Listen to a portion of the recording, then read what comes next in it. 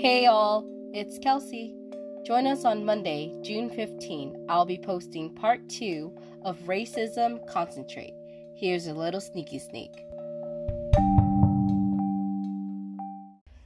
Every group that has ever exists, whether it be a different type of race or a political position or a religious, there is always the good and the bad, the pro and the con. It depends on the community, right, that it's inside of. It depends on the mentality that is the strongest. Mm-hmm.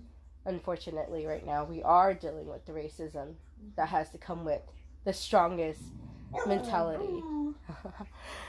Yeah. She agrees. Yeah.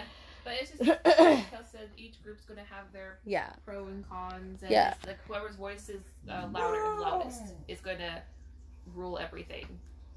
Yeah. I think she needs to go to the bathroom. My final opinion on all this very quickly is regarding this whole racism thing.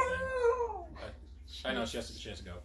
But the main thing I'm thinking is because the United States is so big, there's so many different people. So I'm not talking about groups. I'm talking about like individuals, people who are raised differently, different sects and everything else. It's just that we're never going to be in a situation that we're going to be 100% united. No, it is literally impossible. Yeah. You got different people. We're such a large community with different history, heritage, background. Yeah. Conflicts are going to happen. Yep. You cannot force a nation to just be in a room and get along.